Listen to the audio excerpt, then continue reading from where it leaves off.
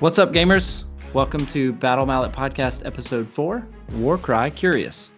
Just a reminder, this is a podcast that dives deep into the minds of four busy gamers, their annual trip to Nova, the games that we love, and balancing our lives with those games. So with that, let's get into the introductions. I'm Jared. I'm Danny. I'm Trace. And I'm Jason. Yeah, you are. You're like the Jasonist Jason I know. I am the biggest Jason there is, literally. Who gave Jason an 8-ball before we recorded? I know, right? I don't know, but we should probably just make that a weekly occurrence. So if you are just now starting with us and you want to know more about who we are and kind of how we game, I'd like to encourage you to go back and listen to at least episode 0. It's not very topical, but it does kind of give you a little insight into our minds, a little bit of biography about us. So go back and listen to that. And in this show, we're going to spend a little bit of time with myself and Trace talking about our Road to Nova plans, what we're looking forward to regarding the Age of Sigmar doubles and kind of our army plans there. We'll spend a little bit of time discussing the Adepticon Games Workshop Studio preview and some of the announcements there. And then we'll close out the show. So before we get started on the meat, what's everybody been working on lately? Well, I've been slowly working on my Minas Tirith army. I've got most of the pieces together now, waiting on a couple more, but I've got my heroes, and I've got my warriors, and my sweet Avenger bolt throwers, and I've got them all based and primed, and yes, I said it, they're primed, but it's because they're all black. Wait. What? Wait, say that again? It's just because they're mostly black, so it's quicker to paint them black with a spray paint than to paint any other way. So they're not primed, they're base coated. Sure, with primer, but okay.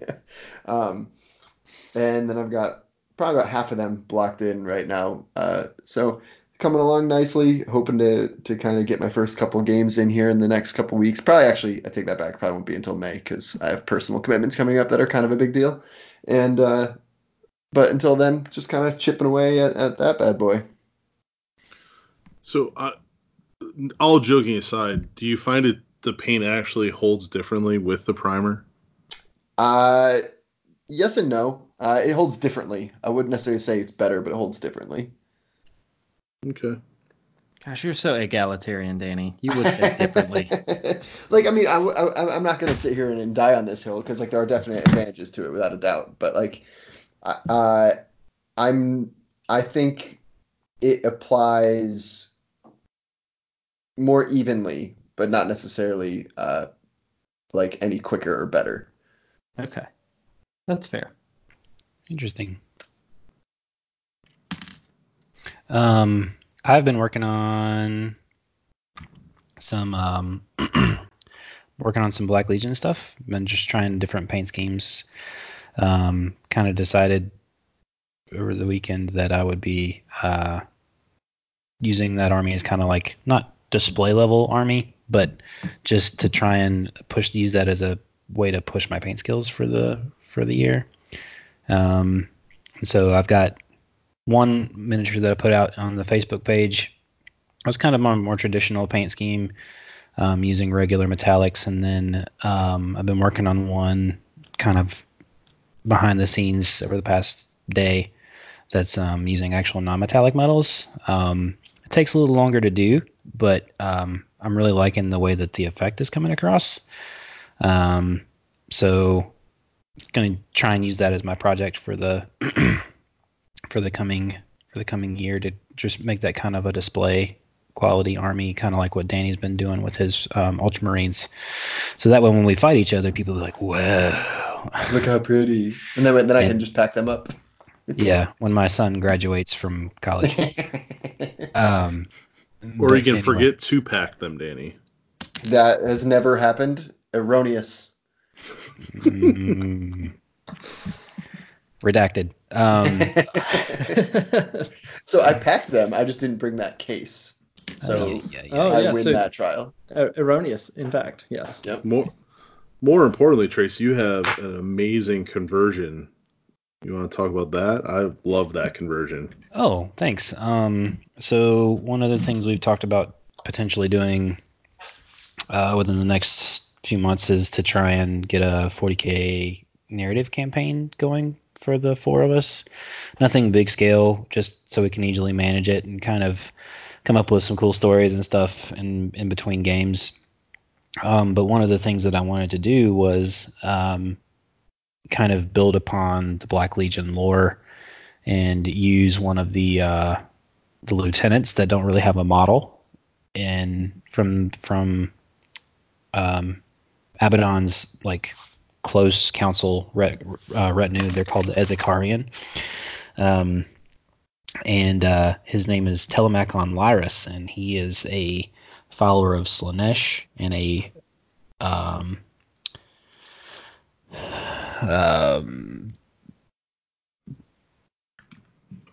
highly touted duelist.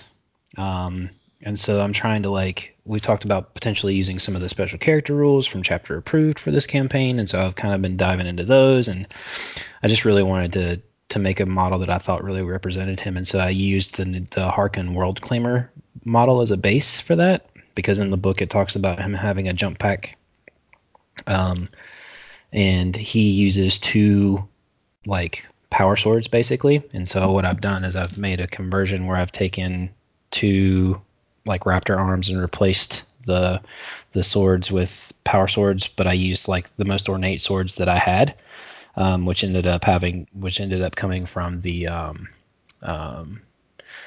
Kyric Acolytes box. So they're really curved and really ornate. And then I used one of the Stormcast helmets and kind of made it more elaborate, because in the books he has a death mask, and his death mask is actually spoiler alert, turn this off for 3 seconds, his death mask is actually created from the shards of Sanguinius's sword. So I just thought that was a really cool element. And so it was just a really flavorful way for me to try and get myself into the narrative part of the game. And it turned out really well, and I'm glad Jason really likes it. I can't wait to get it painted. So that's on the docket too. Yep. Anybody with two swords is good. Yeah, I'll be excited to see it too. Aaron Dembski Bowden in those two books, Talon of Horus and Black Legion. I mean, the way that he fleshes out characters is solid. So it's really cool to see, you latching on to Telemachon and converting a model up for him. And I'm also excited to see kind of how that plays out with the campaign, however that gets set up.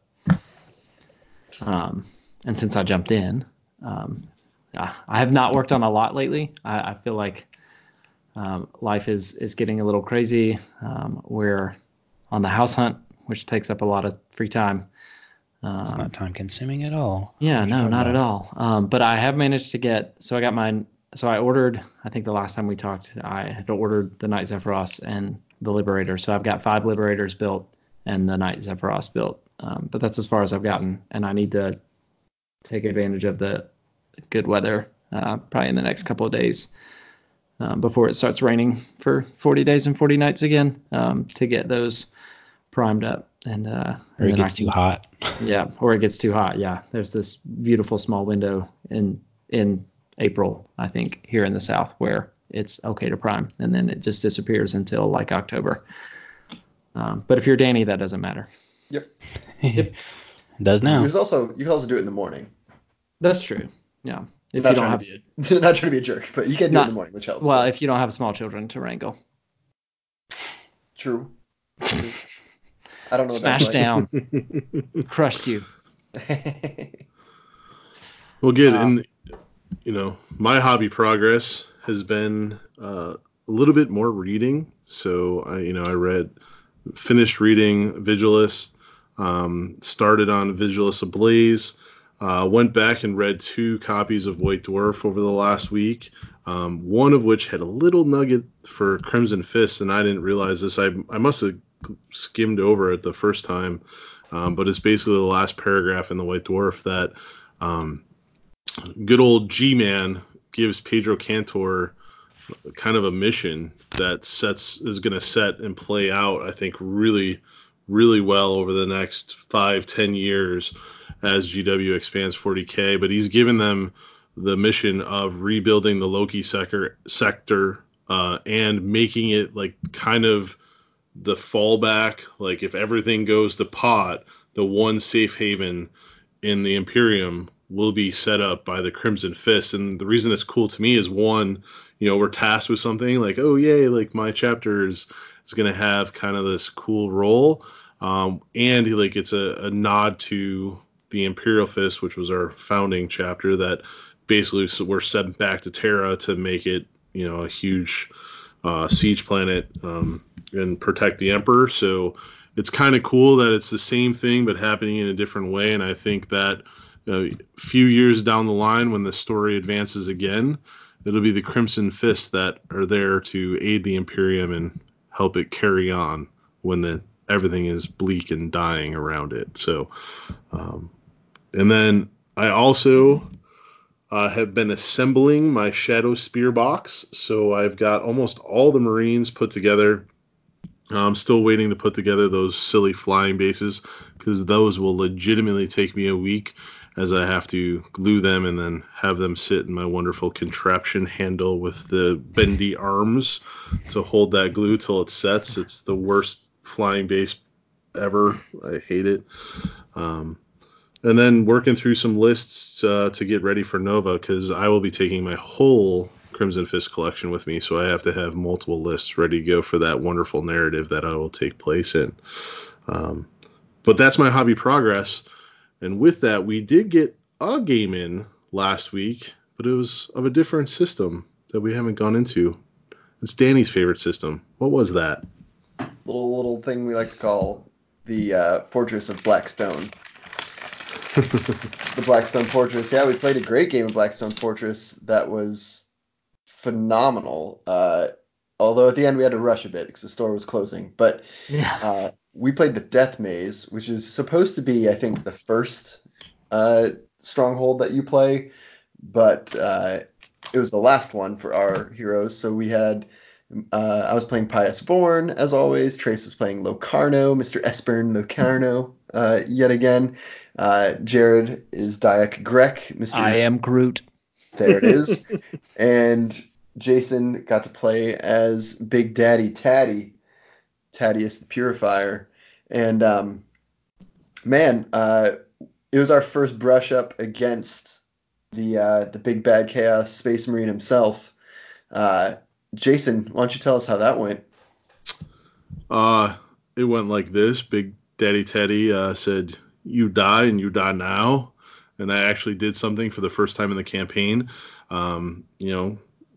Definitely Teddy can put out some bullets downrange. But there was more, even though I took out, the big guy and I reaped the benefits of killing him, there was a little bit of gamemanship, but at the same time, we leveraged our warband, and Trace's character is the true hero of this adventure. Trace, can you explain how we may have gamed the system a little bit? So one of the make sure I'm not on mute. Yeah. So yeah, one of the things that Espern Lorcano can do is, first off, if you get this one clue card, he just is automatically inspired for the rest of the game. Like, you keep that thing, it starts inspired, you get to keep it. So it gives him opportunities to do some really cool stuff. And one of the things that we've kind of started to use more in our favor as we got more used to the way that the game played was he has an ability that allows him to move any fighter, like move any enemy into any hex for a 5. Like, you spend an activation of a 5 or more. So you can take an enemy fighter and push it into like one of Danny's flame traps or one of Jared's mines or something like that. Just ways that you can manipulate the board to be more in your favor.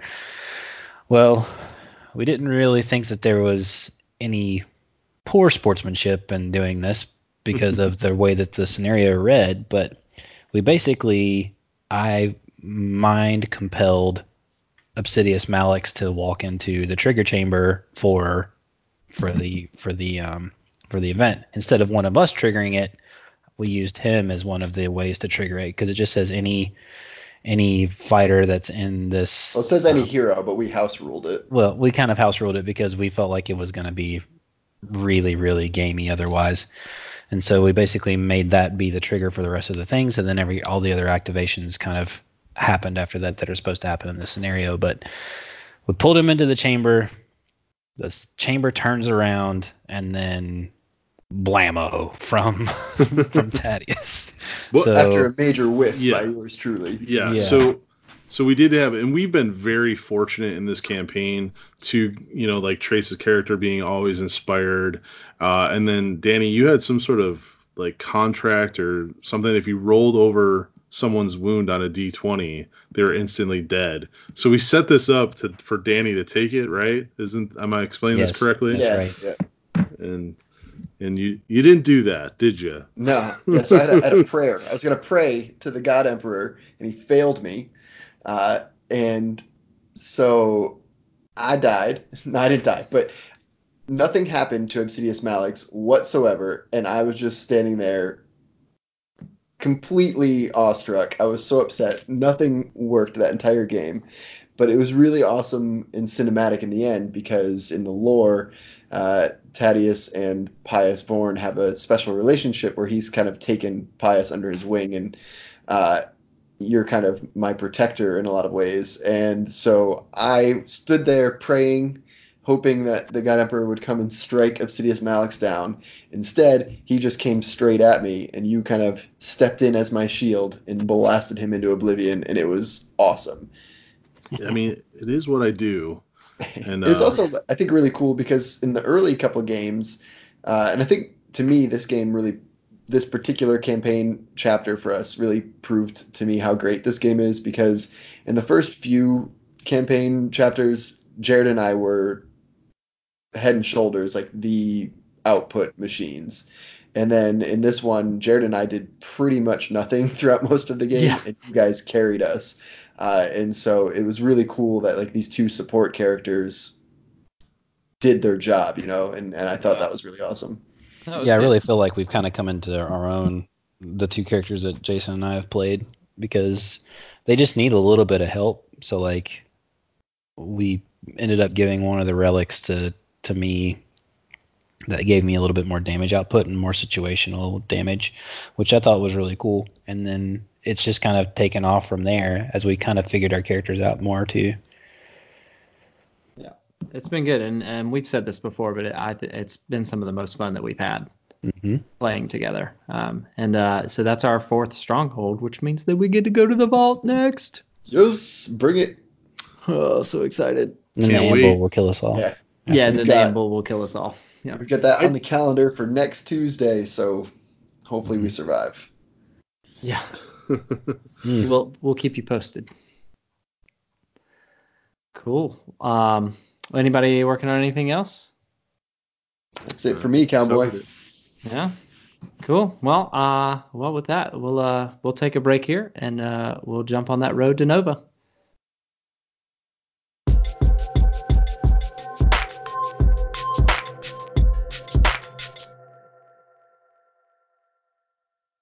Welcome back. We are going to start the segment of Road to Nova as we fast approach our wonderful event here coming late summer, early fall.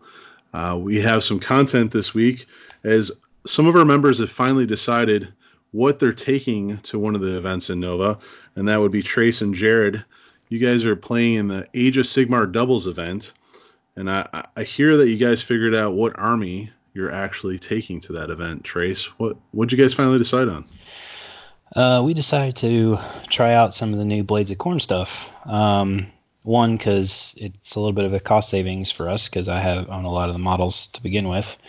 And two, generally, when you're planning an army for Nova, it's good to do something that's a little bit more current, because the points changes always change right before Nova. So the new General's Handbook will always come out probably like a month and a half before the event goes. So we figured to try and like prevent us from having to like scramble and make list changes, pretty drastic list changes.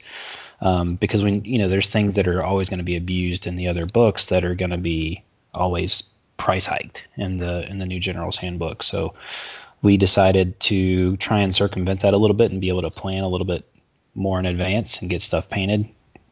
So we've been kind of just talking around some of the things, and we talked about doing order, just generic order, because Jared's starting his Stormcast Eternals army, but I don't really own an order army, so I would have to like get a whole new order army and do all this other stuff, and then there's always the possibility of points being changed, like I talked about before. So I said, Jared, I've got all this stuff.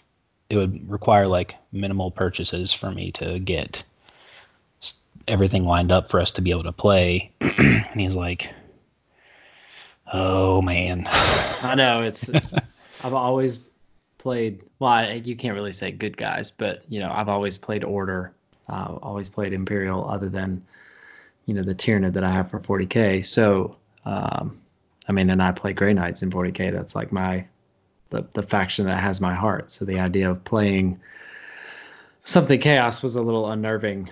But to Trace's point, if we were looking at playing even like Stormcast, the Sack Orders are really strong right now, but there's almost no question that those will probably go up in points. And then, battalions change.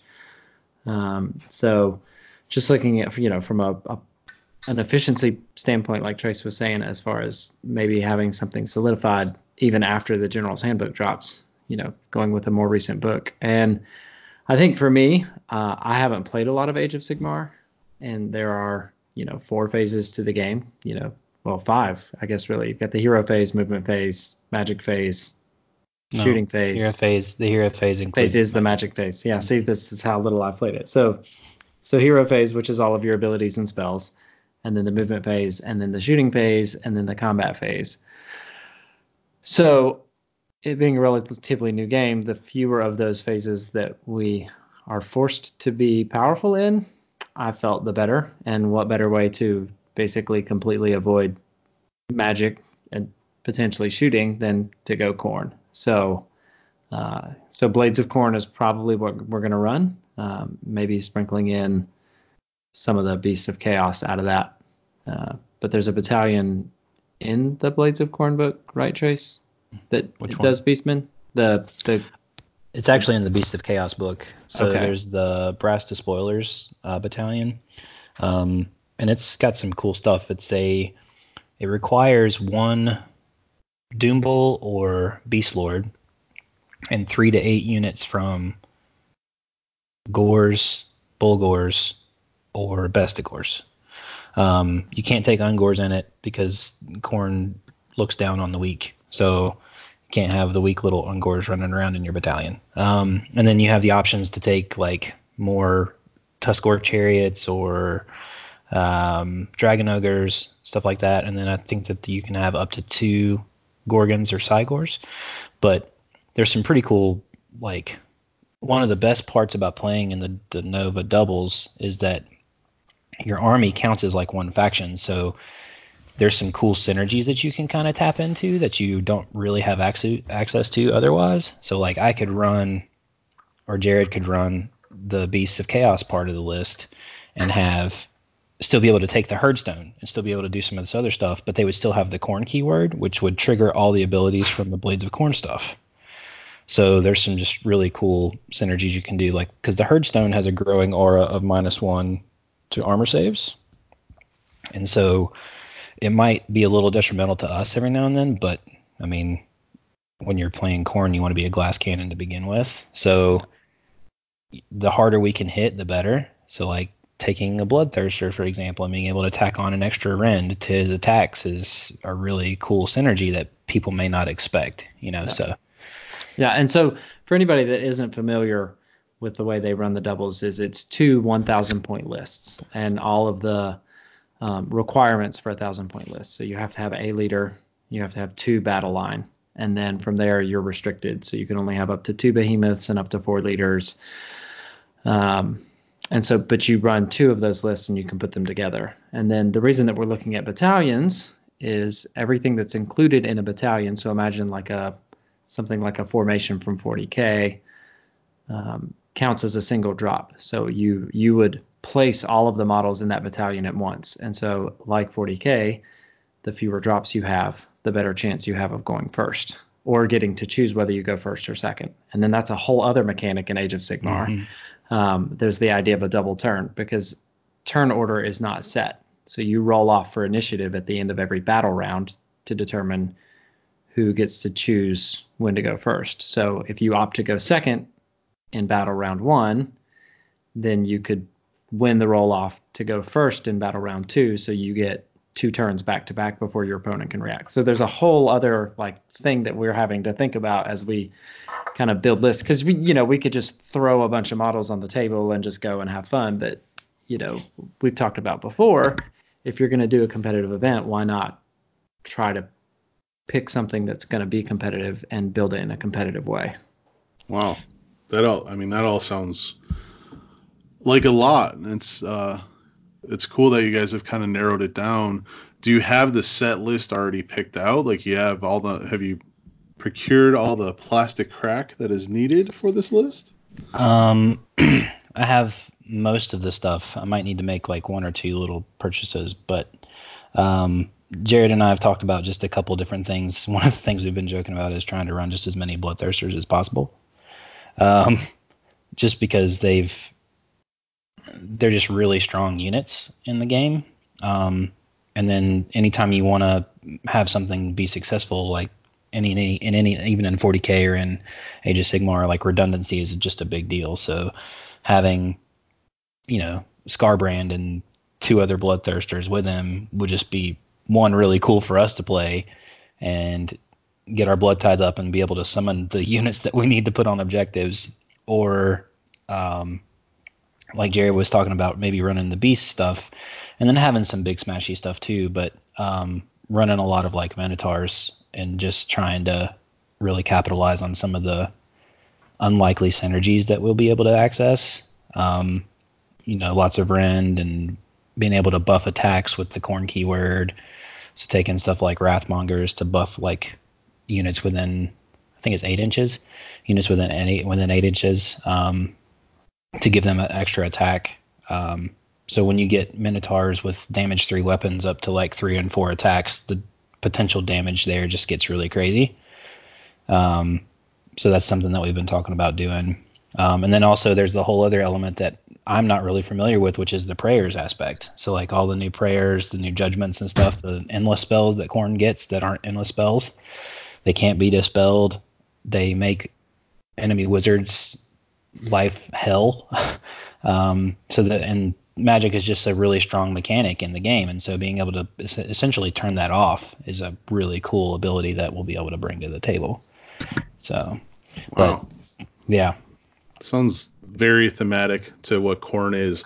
And I know at the shop the other day when we were trying to figure out that whole death maze that Danny talked about earlier, you ran off to make a quick purchase before the store closed, and it was some sort of like cauldron throne. What was that? That was the new Blood Altar. So the Blood Altar in the game has a bubble of 16 inches because nothing in the Khorne army is not divisible by 8 because it's Khorne's number. So it's an aura of 16 inches, and it's a -1 to cast spells.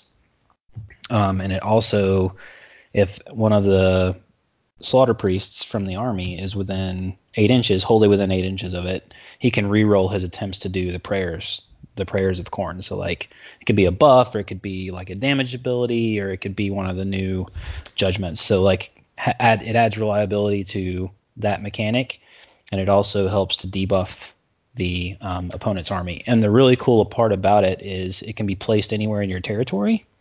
So like a lot of the missions, you might have a deployment zone that's 12 inches deep, but your territory counts as like up to half of the battlefield a lot of the time.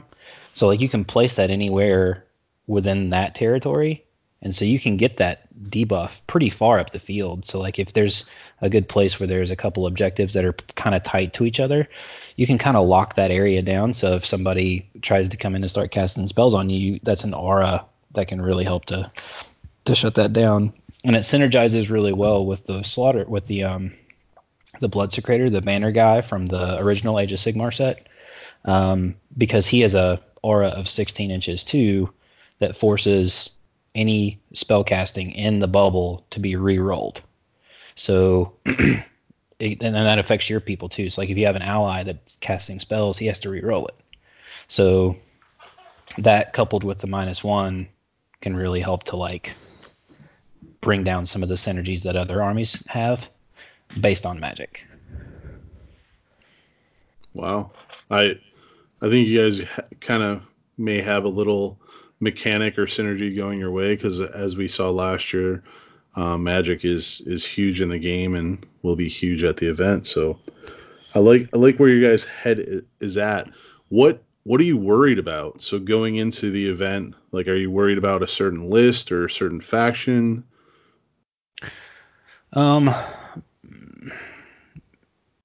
Jared, I don't know if you have any real opinions on this or not yet, but I mean, so I think the thing for me, and this is speaking from inexperience, but I look at models like Archaon and Nagash, and their ability to just completely dominate the field if you don't have a good way of dealing with them. I mean, Nagash's thing is that he can come in and be a powerhouse and wreck your face, and simultaneously just bring tons of models to the table. yep. And I used to have, I used to have Seraphon, and I don't have that army anymore, but I understand that the summoning mechanics behind them can be a little bananas. So, if you tool things up, you're looking at somebody summoning in a Bastiladon every turn. So now I have a giant semi-invulnerable laser shooting dinosaur in my face that like I have to deal with. And I knew how hard those things hit, having played one, and especially if we're demons, those things hit harder against chaos demons. So, I mean, that's going to certainly be something that we're going to have to look out for and think of ways to work around. The good thing is though, is that like some of the units that Jarrett just outlined they're really super expensive. So like you have Nagash who's like 800 points. So like if somebody brings Nagash, they're bringing Nagash and like 2 battle line units, and that's about it. Now he can summon a whole bunch more to the field, but it's just that will just really come down to like how we deploy and stuff like that, because there's certain things I do think that we would have issues against something big like Nagash. But when I went last year, I only saw one person who ran Nagash, and that Nagash player, like, they didn't make it close to the top table, which, if I'm being 100% honest, Jared and I are kind of using this as kind of a mental exercise too. Like, we're going to take something and kind of potentially skew one way and just see how well we can do. Like, we're not going to build a completely optimized doubles list. We would both have to make purchases to do something. And so we're just kind of going to have fun with it and see how well we can do with the best that we can come up with. And some of the magic users, that's why I'm looking at some of the anti-magic stuff, because there's lots of ways that you can get up to like -3 to spell casting, which is a huge deal in Age of Sigmar. Because even with that, like, that brings Nagash down to like normal spell casting ability, because he has like +2 or +3 to his casting rolls. But so some of the magic stuff is worrisome.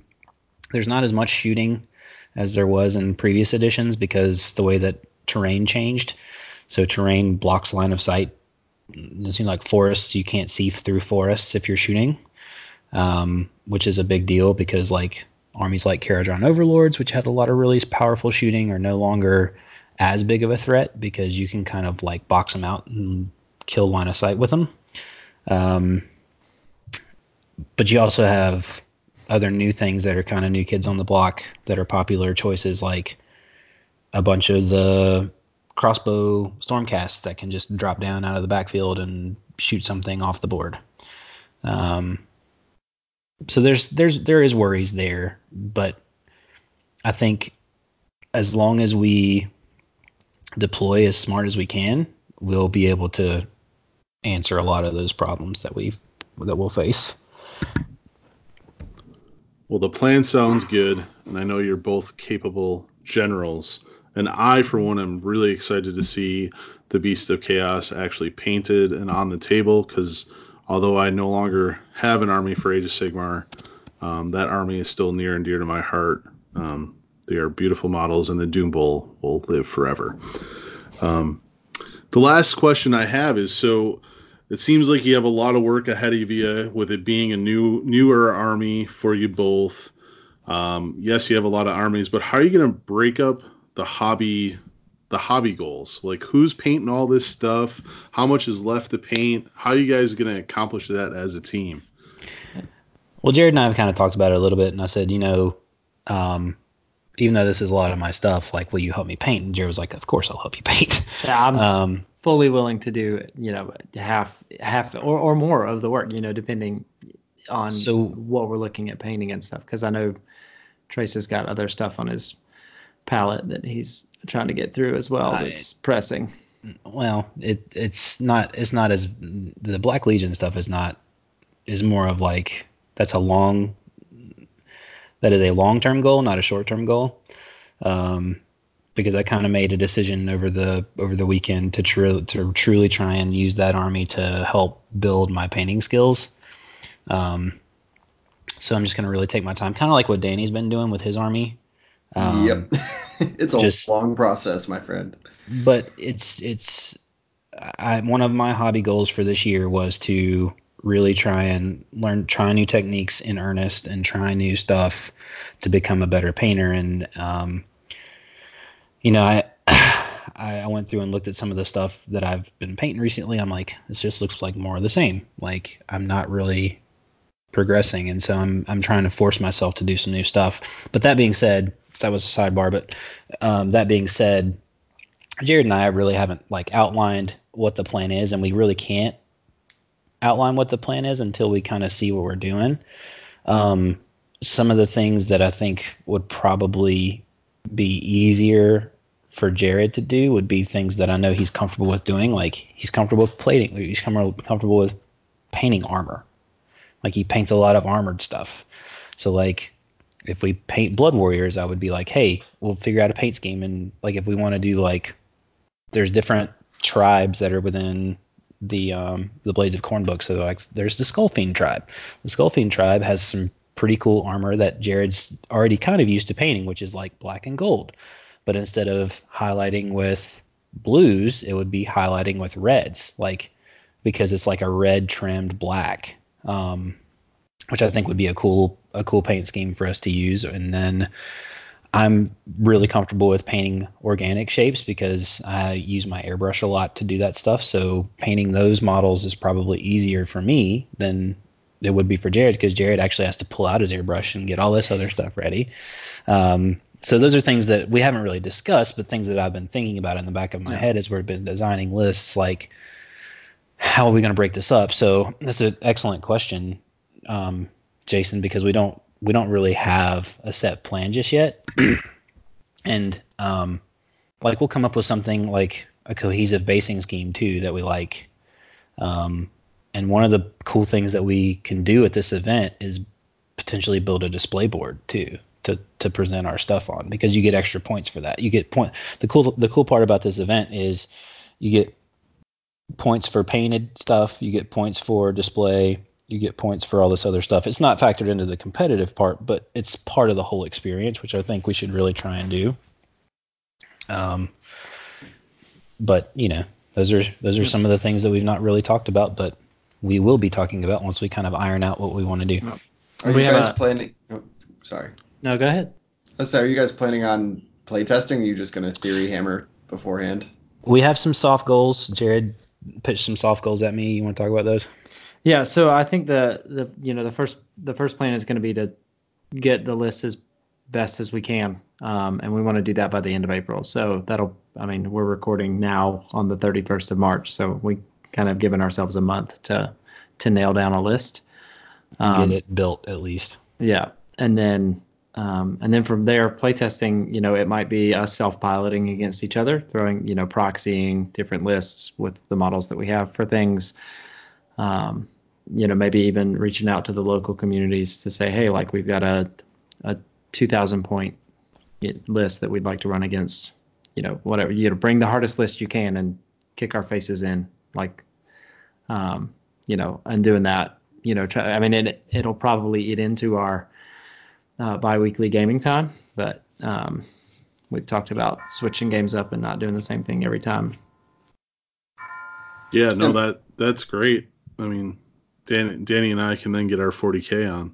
Yeah, which is desperately needed. Well, awesome. We look forward to seeing the progress on this road to Nova as you guys approach the Age of Sigmar doubles event. Really looking forward to seeing you guys play over the next month. Although I don't play Age of Sigmar, I definitely like the system. So it'd be great to see you guys have some models on the table, rolling some dice at our bi-weekly play events. So yeah, I'm really excited for you guys. I am a little disappointed that Jared's playing a non-order or loyalist faction, but his dice will turn on him when he needs them the most in his 40K games now. So see, I think the thing that I'm afraid of is that my dice aren't going to turn and that I'll be totally seduced. Feel the lure of chaos. Yep. That's my fear. Well, awesome, guys. Thanks for sharing. And we're going to take a quick break and be back with a recap of Adepticon's GW preview event.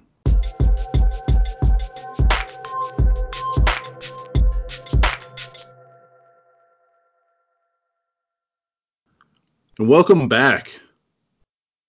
In this segment, we're going to go over the Adepticon preview event for GW.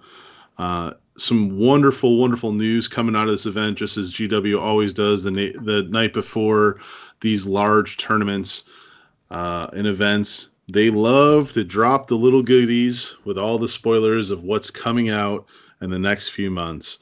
And they did not disappoint this time, although Adepticon's preview event felt like a smattering of a little bit of this and a little bit of that. There was a lot of content there.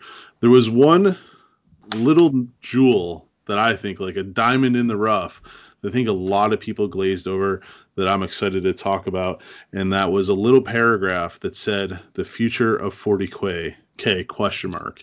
And, they mentioned with Vigilus and Vigilus Ablaze kind of these settings that are our sandbox to play in, expanding going into the summer, in the winter. And I would just like to get your thoughts on that, Danny, because it really, really intrigued me. Like, what do you think the future of 40K is? Well, I think we're definitely looking at more of these campaign books for sure, which is really exciting. Like you said, it does create these kind of like mini settings for us to play in. Like we all know what's going on in the greater 40K universe right now, and all these little books like this Vigilus series have been fantastic because, in my opinion, I think they're much better than the old like 7th edition Warzone books because it fleshes out a whole kind of setting and story, but gives you enough characters and enough factions that basically anybody can play in them. So what I would really love to see is make these campaign books and make them really divergent, make them really different from one another, so that if you're not really into fighting on a Forge world, then you don't have to do Vigilus Ablaze. You could do some other campaign where it's fighting on an ice planet or fighting on a desert planet or who knows what on a space station. Like I think that would be really exciting. Yeah, I agree. To your point, the last campaign books in the last few editions feel very like on rails, like railroad type campaign. These really give us the tool sets we need. So we've seen that they're dropping new models. Like, whole new Chaos line, Chaos Space Marine line, couple characters for your Space Marines. So I know that you're a boy in blue. Not just a couple characters. The main man, Marnius Calgar. All right, let's show some I think you respect mean for it too. I think you mean Primarnius Calgar. A Pimp Daddy Primarius with the old gloves still rocking the OG gloves. Yeah, just wait until you read Ablaze. Hey, that doesn't matter. It's still my boy. So, but would you be most excited if we're wish listing here, if the next campaign book is set in planet 1234 featuring 15 forces, but here's these new updated models. What do you think the most important model is to update out of the 40K line?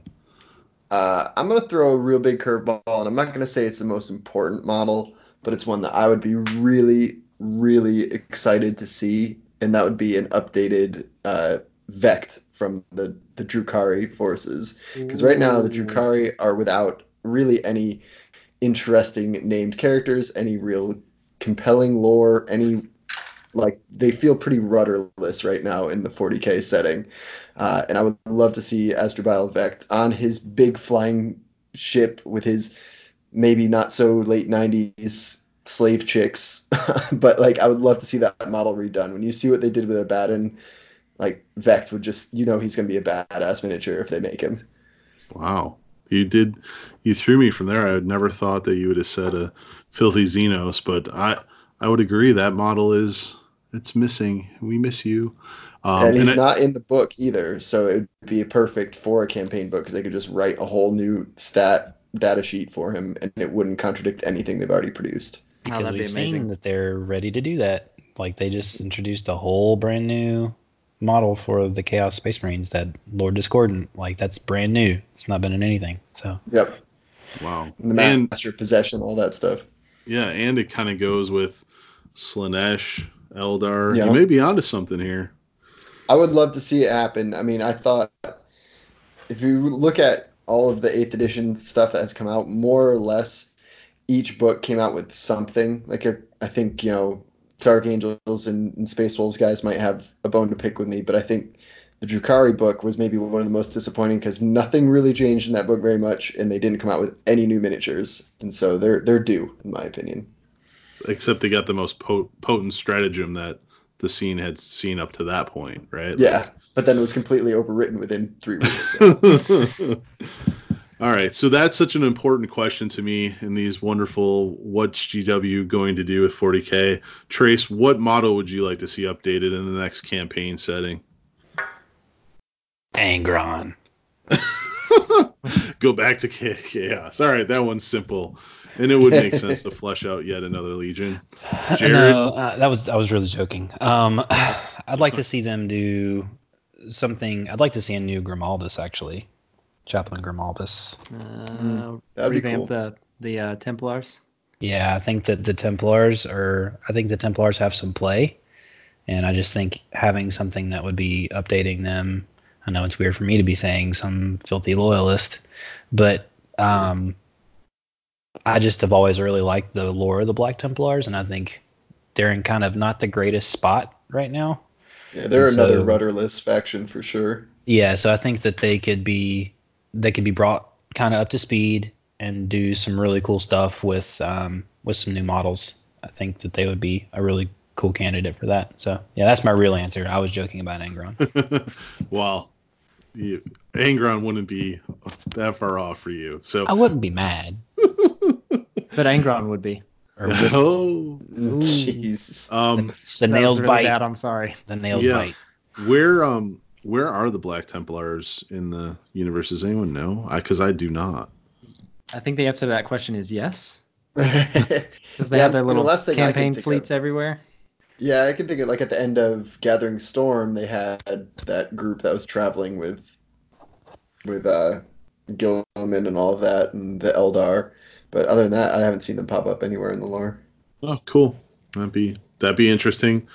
Jared, to you, what model with a campaign update would you like to see updated? So, so it's actually a list of models, and it's probably not going to be. It's one that has been clamored for by the greater 40K community for quite some time, and I would love to see updated Phoenix Lords and Aspect Warriors. Yes, yes. Nope. Boo. Yeah, Danny says boo. That's all the Um, Eldar need is more stuff. yeah. Well, it's just updated stuff. No changes. I'm not asking for changed sheets or anything, but I think that's like the last real line of heavy Finecast. And by that he means Primaris Grey Knights. Yeah, that is exactly. Yep. So when I say Phoenix Swords and Aspect Warriors, what I really mean is Primaris Grey Knights. Wow, if I had my choice too, after just selling an Eldar army, and it would pain me, but I think that Aspect Warriors in plastic would make me buy a new army. So I will agree with you. So, well, fantastic. I'm excited to see where 40K takes us now that Chaos has been resurgent and the dominant adversary that they once were. I'm excited to see where the Xenos factions fit into all of this and where we go. Yeah, and I would just like to say this, like my greatest wish list about the 40K lore is, and it seems like they're kind of going this direction, and I hope they really follow through, is I would like to see it get back to pretty much everybody hating everybody. Like for a long time, we've had a lot of like, oh, well, we work with this Xenos group when it fits us, and we work with this Xenos, and then we're buddies, and now all the Eldar groups all work together, and it's like, nah, let's get each faction a reason to fight every other faction, and I think it makes the game richer for it. I agree. Yeah. So another nugget of excitement around, well, I guess you could say excitement for the preview event on 40K was the re-release and update of Apocalypse. So, there was some things in there, like they were releasing a whole new box. There's some movement trays coming. Ooh. But I would really like to get your thoughts, Jared, around like, are you excited about this release? Like, what are your thoughts? So I've always had reservations about playing Apocalypse games, and that's mostly because, as I've grown as a gamer, I find myself with less and less time to play, and so I want the time that I do have to play to be like fun and like an enriching and a valuable experience for me, and just sitting, through 10, 20, 40,000 points worth of models. It doesn't suit me. And I feel like it's because the rules themselves don't scale to that level. And so this is purely just conjecture based on the teasers that they've given us. But, once you start involving movement trays, and they said things like it would be on the actions of formations and not units, because I feel like 40K is pretty granular. This model does this model does that. You can split fire now, so you've got 2 las cannons and 2 heavy bolters in the same squad. So these 2 las cannons are going to shoot the tank. These 2 heavy bolters are going to shoot the squad, and then now you've got 2 different dice rolls that you have to make, and then wound rolls and all of that stuff. So if they can streamline things in such a way that you can say, well, this entire formation of intercessors, they're all going to shoot their bolt rifles at this thing, and I don't have to roll like 80 dice to make 40 models shoot, that there's a way to streamline that so that you can make something work better. I know that in other games that do large scale things, they have like a rolling thing where you roll like a d12. And so if you roll like a 3, then that means that 6 of them hit. And you roll a 4, that means 8 hit or something like that. So you can kind of streamline. So that would be my hope for that. And I think for me personally, that would be kind of the only way that I would want to get like really, really jump into like an apocalypse sized game. But to me, it looks like they're going to move in that direction. So, and I played Warhammer Fantasy Battle, so movement trays are the best thing. Like, I think it's the only way to play a miniatures war game. You know what I think? What I thought when I saw this is it looks to me, and again, the same thing, just going off of like really bare minimum teasers, but it feels like off of what they said and the images that this is going to play in my mind probably a lot like the way Epic played, only it's going to have full scale miniatures. Yeah. Like I think this is Epic, and they're just not going to make new miniatures. Well, that's a good point. Yeah. And now I'm going to go cry because I really want Epic to come back. You had a comment in our text the other day, which really resonated with me, Danny, and kind of had me concerned. But when they talked about formations, the having the formations in the game making me buy units that I don't normally have. Now I have huge collections, so it doesn't normally impact me. But going back to that 7th ed formations, which are really cool from a fluff like fiction standpoint or nonfiction standpoint or fiction. No, fiction. Yeah. Look at that. Boom, boom, boom. We'll get there eventually. That, I'm worried that I'm going to have to buy some stuff that I wouldn't normally need, like fleshing out units and stuff. So that resonated with me because I was kind of excited, like Jared, like if they do it right, like I want to see, huge robots and shadow sword streams, shadow this, shadow that, whatever it may be, with a huge gun shooting across the table. I do want to play that and I do want to see that, but I'm worried that I'll have to field, I don't know, something strange to get it. So Yeah, I mean, I'm not like I kind of was one of the few people that enjoyed formations at the end of seventh edition because I personally, when I played the Space Marines, I thought those formations were actually compelling ways to force Space Marines players to play Space Marines properly, more or less.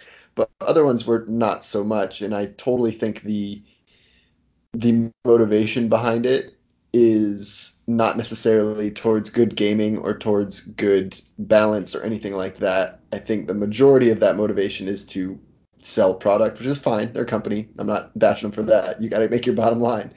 But like you think about some of those things, like that first Necron formation that came out, like the first one, and everybody had to buy those little skimmers because nobody had them.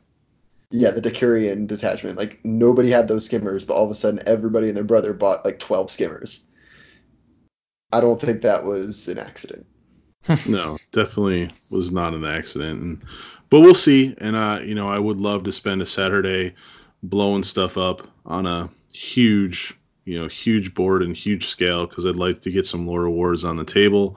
But we'll see. Yeah, it can't be not fun. Yes.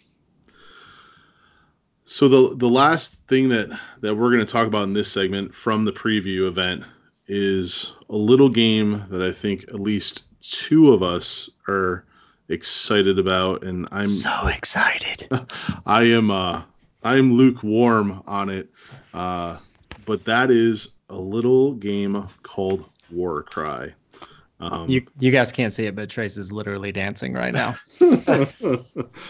So I'll pitch it over to Trace. Trace, tell us what Warcry is or what we know about it and why you're excited about it.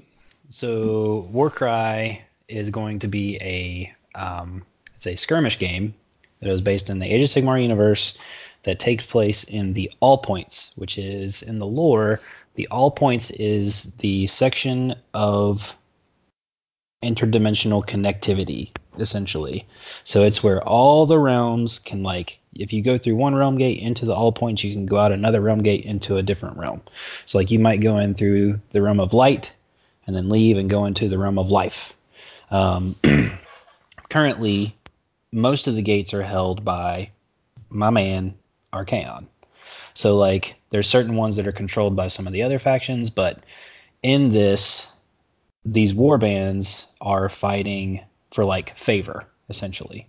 So the way that they've pitched it, the game at its core will have, I think it's like 6, Jared? Is it 6 Chaos War bands?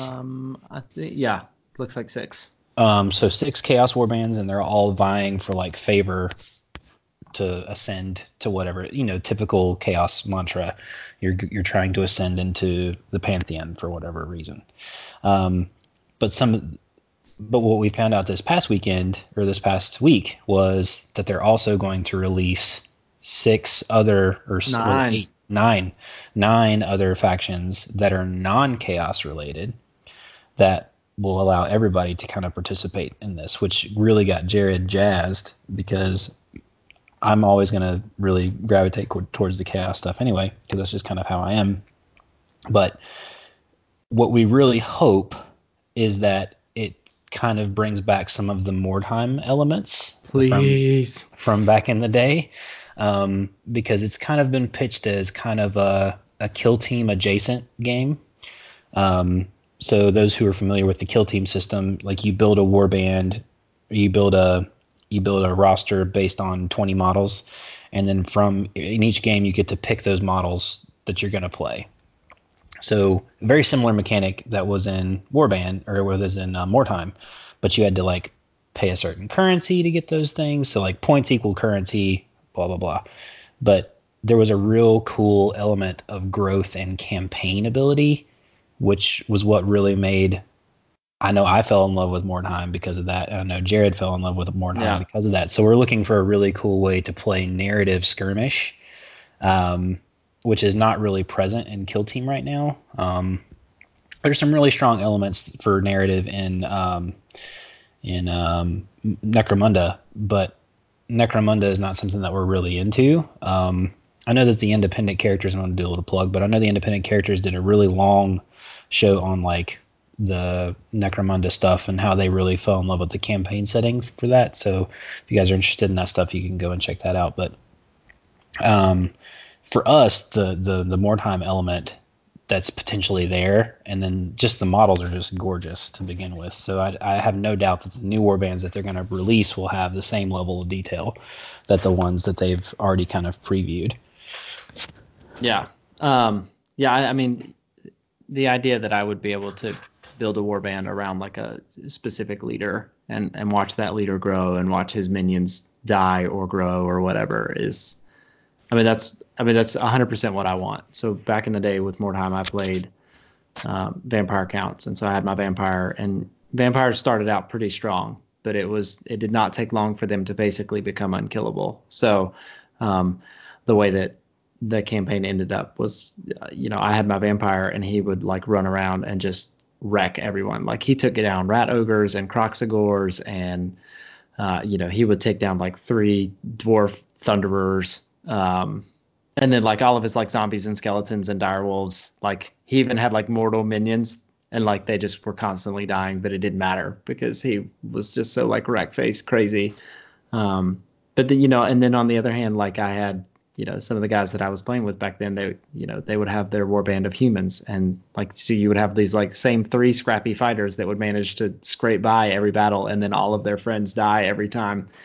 But by the time the campaign was over, these 3 scrappy fighters like had renown, and like they had specialized skills, so like they could shoot into cover without penalty, and they could fight, and basically they could forego their attacks, but basically you would never land a hit.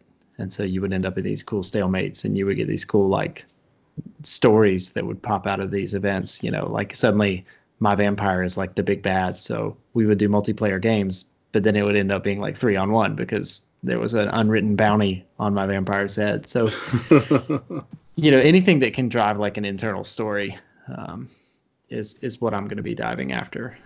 Wow. So it sounds like we're hoping that Warcry is narrative based. Yeah. Well, I think at least that it has a strong narrative element. I think that they're always going to kind of pitch a matched play kind of way to play now. But based on some of the pictures that we've seen and the video that they've released about Warcry, it looks very Mordheim. Yeah. There's multiple levels of combat, like you can climb and you scale, which are things that you could do in Mordheim. And like you could fail, like you could fall off of a wall and hurt yourself. So there's a lot of really cool environmental parts of the game that I really hope are reintroduced to the skirmish stuff. Because like we've played a little bit of like Warhammer skirmish in the past, and it's fun, it's quick, but it doesn't have a whole lot of depth. And so I'm hoping that they bring back some of the depth and some of the narrative elements to this. So real quick, the models that were posted in the preview, and I know that they had the Iron Golems. Yes. Those are new. Like we haven't seen that faction before, right? Nope. No, all brand new. Okay. So what are the demon-looking things or the vulture-looking thing? What is that? So there's a Fury, which is a chaos model that has needed a new sculpt for a while. Yep. So anybody that plays chaos, and that's 40. You can use those in 40K. Demons, so you can use them in either system. 40K, and they're actually Sigmar. pretty decent in both systems because they can take marks, and so you can buff them up with certain things. But you should really tap cool. your keywords and stuff like that. And then the Raptorix is a new word, a new model. So it looks like a flesh bird as opposed to a flesh hound. So it's got the same. I was going to motion with my hands, which makes for great radio. It's got the same like neck frill as a flesh hound, but it's clearly like an avian creature. So it's got wings instead of arms and like taloned feet and stuff. So wow, that's awesome. And the symbols that were shown on the wallpaper image, do we know any of those factions? Like, do we have a guess? Like, are my Godsworn Hunt going to be part of this? Your Godsworn Hunt are going to be completely in the middle of it. Yes. So the second faction that they've previewed in the old preview was basically the same type of sculpts that are the Godsworn Hunt, the more barbarian kind of looking. One of the cool things, I was actually going to bring this up, so I'm glad you said that, Jason, but one of the models for that warband, it looks like he's like a Beastmaster, and he has like it looks like he has a baby Manticore as his pet. So like a fledgling Manticore that he's like basically rearing to be part of the warband later. So like part of the larger like Warhammer warband. But I just thought that was really cool. And then so they're the opposite faction. So you have these Iron Golem guys, and then you have the barbarians that are going to be the other faction in the starter set, I'm pretty sure. But the Furies are definitely, they've needed updating for a long time. Like those models have been around since probably 2000, something like that. That doesn't seem that old. Well, it's been almost 20 years, bud. So, but like Jared said, I think this is just a really cool opportunity. And I know for sure that there's going to be some orcs in here. It looks like we have 2 orc factions for sure, based on the images that they released in the preview. Moon Clan's going to be in there. Daughters of Cain, Ideneth Deepkin, I think are going to be ones that you can use. And then Stormcast, obviously, are going to have something because they're Stormcast and they're the poster boys of Age of Sigmar. And then looks like maybe Legions of Nagash. So there's like a skull that's got flames coming off of it, which is reminiscent of Legions of Nagash. And then there's the vampire. I would call it Vampire Counts if this were Warhammer Fantasy, but it's now the symbol that's on the shields for all of the Death Rattle. So the vampire skull with the wings coming off of it, which is prominently featured in all of the Death Rattle stuff. So probably like wights and skeletons and stuff like that. It could also be Flesh Eater Courts too, because Flesh Eater Courts just got their new book, and that would be a cool opportunity for them to introduce some new models to that range, because that range is pretty limited. You know, the dual kits make 2 or 3 different entries in the book, so that could be a new opportunity for them to add some new stuff there too. Yeah, well, cool. A lot of content. Once again, glad you guys are really excited about this. I am Warcry curious. If I can get my Godsword Hunt in there. So no Skaven, no party for me. no Skaven party for you. Yeah, maybe in the third edition. Yeah. My hope is that since they're using these symbols, and I've kind of speculated on this for a little while, but my hope is that because they're using these symbols, these faction symbols, that another game that has symbols in it that you play currently is Underworlds. So like, there's a very strong crossover there. I could totally see them saying, hey, like you can play your Skaven warband in Warcry now. These are the rules for those guys. And they make it like a free PDF for you to use. And now they have marketability for this other line that people may not like want to play Underworlds, but they want to play Warcry. But they like the Skaven, so they can buy the Skaven and play it in Warcry. You see what I'm saying? So I think there's some interesting marketing opportunities for them there too. Yeah, that's a great point. And then before we close out, the one thing, it's going to go unsaid if we don't say it. So like Slaanesh, oh my gosh, that stupid, the Keeper of Secrets is just a like unbelievably gorgeous model that makes me uncomfortable every time I look at it, which is probably exactly what they were going for. It is an amazing model. And he/she is huge. So there's pictures floating around on the internet. Massive. We'll try to find a link to it. If we can't, just get on Facebook. It's taller than a Great Unclean One, taller than Scarbrand. Yeah. So all of those models are really awesome. The Herald is my favorite. That thing is killer. That new Herald is incredible. Like, I didn't realize how big it was until I like really looked at the picture, because it looks just like a normal infantry until you really look at it, and then you realize that he's got a demonette basically pole dancing on his trophy banner on the back. I love what they've done with this line. Like, I know it was a bit of a problem line for them, and they had to kind of go back and rethink it. And I'm glad that they didn't bin it, and I'm glad that what they did with it really keeps a lot of the old soul, but makes it what they want it to be, and makes it a little more kid friendly and everything. Yeah, and just for clarity, Trace, that's actually a Demon Prince with a herald on top. Oh, I know. Yeah. I know. Yeah, it's crazy. Yeah, it's gorgeous. They all look beautiful, and I'm not a Chaos fan. Normally, we get into the Chaos Demon aesthetic, and I'm like, blah. But these models really look cool, and the fact that the Flesh Harp is out there too, it's like, these are some cool things. Well, great. So we are running a little bit long, but I had something that I wanted to bring up that is not in the show notes. So what the listeners are going to get are genuine reactions, because I really, really enjoyed the 50 sleeves or shelves of gray, 50 shelves of gray. Oh, so good. And because it's like they came into my house and filmed my room of gray.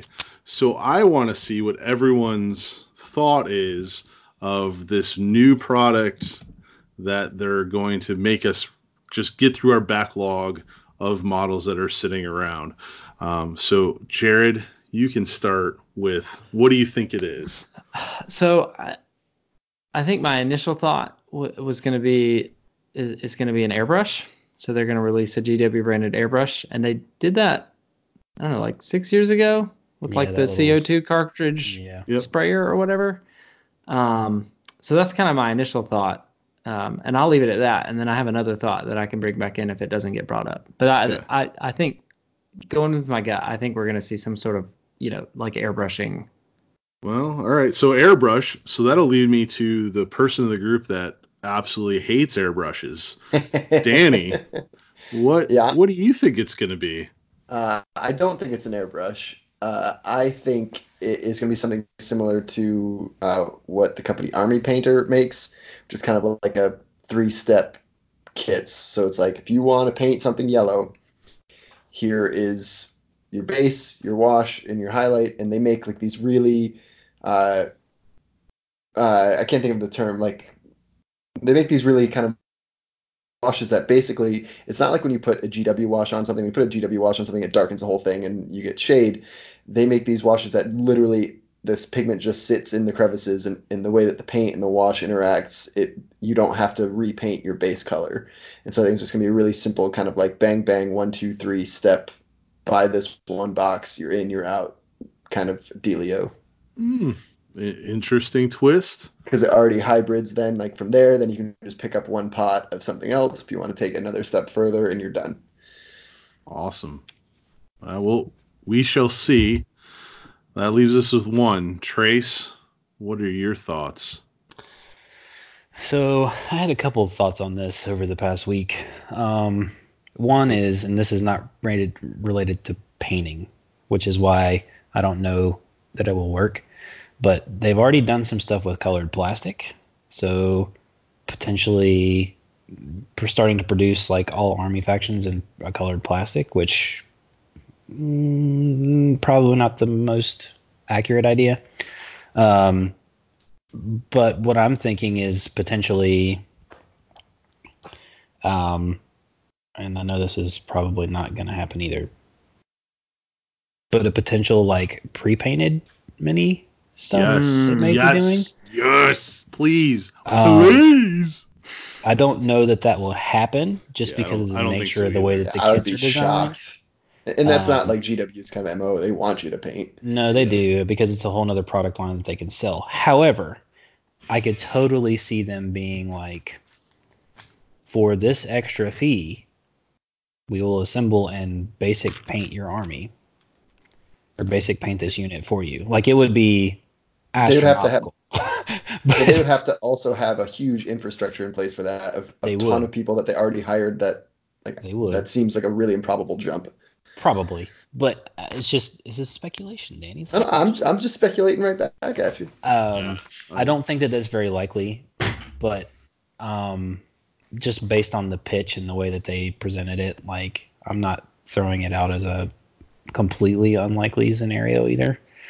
But those are my two guesses. They're gonna potentially you may have an option. So going back to the colored plastic part, you may potentially have an option to select a color of plastic when you go to check out for your stuff. So say that I want black plastic. I could order black Chaos Space Marines or red Chaos Space Marines or green Chaos Space Marines. I don't know. That's just those are my speculations. Yeah, that would be. I had another one that I thought of that I forgot to say too. Is I think we could also be looking at a new line of spray paints, like an expanded line of the can spray paints. Probably, because I know the thing that I will have a complaint about the GW spray paints is that they're just so freaking expensive. They're great cans, but super expensive. Yeah, they're not. I think they may be doing exactly what you're talking about, Danny, just to kind of align themselves with one of their stronger competitors, which is Army Painter, because Army Painter has all these different options for you to paint your army with, in the form of systems, like built systems. GW has a quote unquote system, but it's not. It's just a bunch of different paints that they have in different shades. Like if they can systemize it, they'll make money. Yeah, I think, and even taking notes from Reaper too, because Reaper has a triad system that they use. So you can go to any Reaper paint booth or paint rack, and it'll tell you if you want to make this color, you needed this color and this color to make your shade and your highlight. So you start with this one, and then you go to this, and then you go to this. So GW doesn't really have a very defined process for that. It's outside of their paint app. Yep. So they have their paint app, which is actually really useful. I know a lot of people who use that app to great effect. I use it. That's how I started on my Stormcast. Yeah, awesome. I mean same here. If you're painting a brand new army and you have no idea what colors you may need to get kind of close to what they have on the box art, that's a great place to start. And that's something that I've thought about maybe doing with Jared for the Beast of Chaos stuff for the double stuff. If we run Beast of Chaos, we'll pick one of those things, and that way we have a uniform way that we could paint stuff. So if I send him 10 Gores, he can paint 10 Gores the same way I paint 10 Gores. Yeah, I mean, definitely some great thoughts through that. Jared, did we cover your second? Maybe? Yeah, Danny got it. His first guess was my second. So good. I really hope that it is an airbrush, only because I would love to see Duncan tutorials via airbrushing, being a novice airbrusher myself. So having the community team put out that type of content would be extremely beneficial to me. But I think what it's going to be, and it is a bit of a long shot, but Dust Warfare, Dust Tactics, when they had their line, they had pre-primed miniatures. So there was already the base coat on them, and I think that's what we're gonna be looking at, is something that is not gray. It is pre-primed, kind of combining what Trace was saying with the plastic, where they have the same sprue, but they go through this industrial base coat where you get them and you just slap on all the highlights. So yeah, I could see that too. It definitely a cool thing. Loved the video. As always, they're poking fun. So, but with that, we're going to take a quick break. But don't worry, I know we're skipping a few things from the GW preview, mainly those 2 new factions that are coming for Warhammer Underworlds. Don't worry, we'll be back on another episode here in a few weeks to cover those new factions in depth. So with that, see you in a few minutes.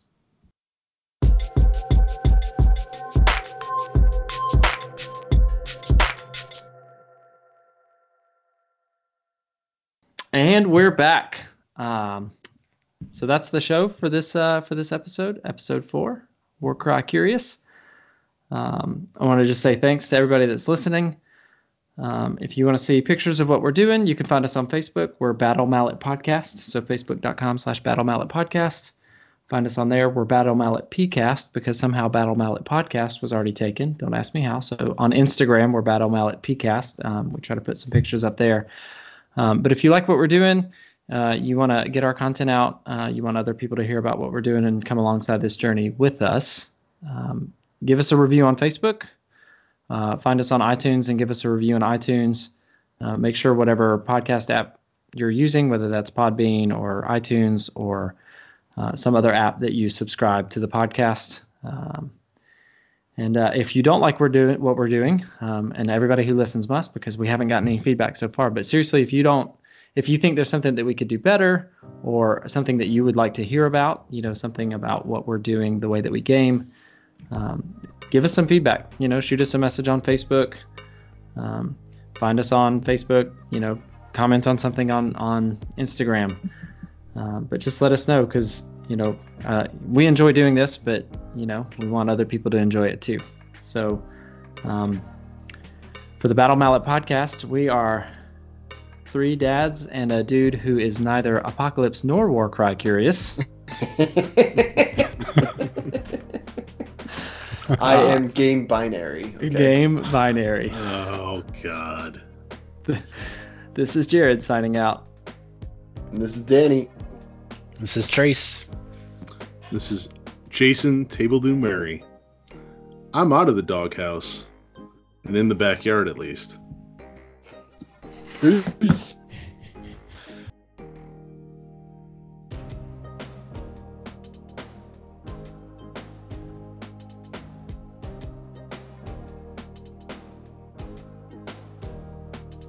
The Battle Mallet Podcast is protected under the Creative Commons license. If you have further questions as to its use, you can find more information via links on podcast.battle-mallet.com.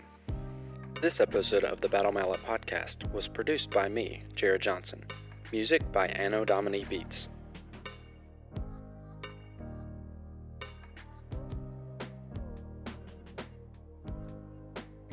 It's what our audience wants, Danny. Is for you to take it to that spot. I can always provide that service.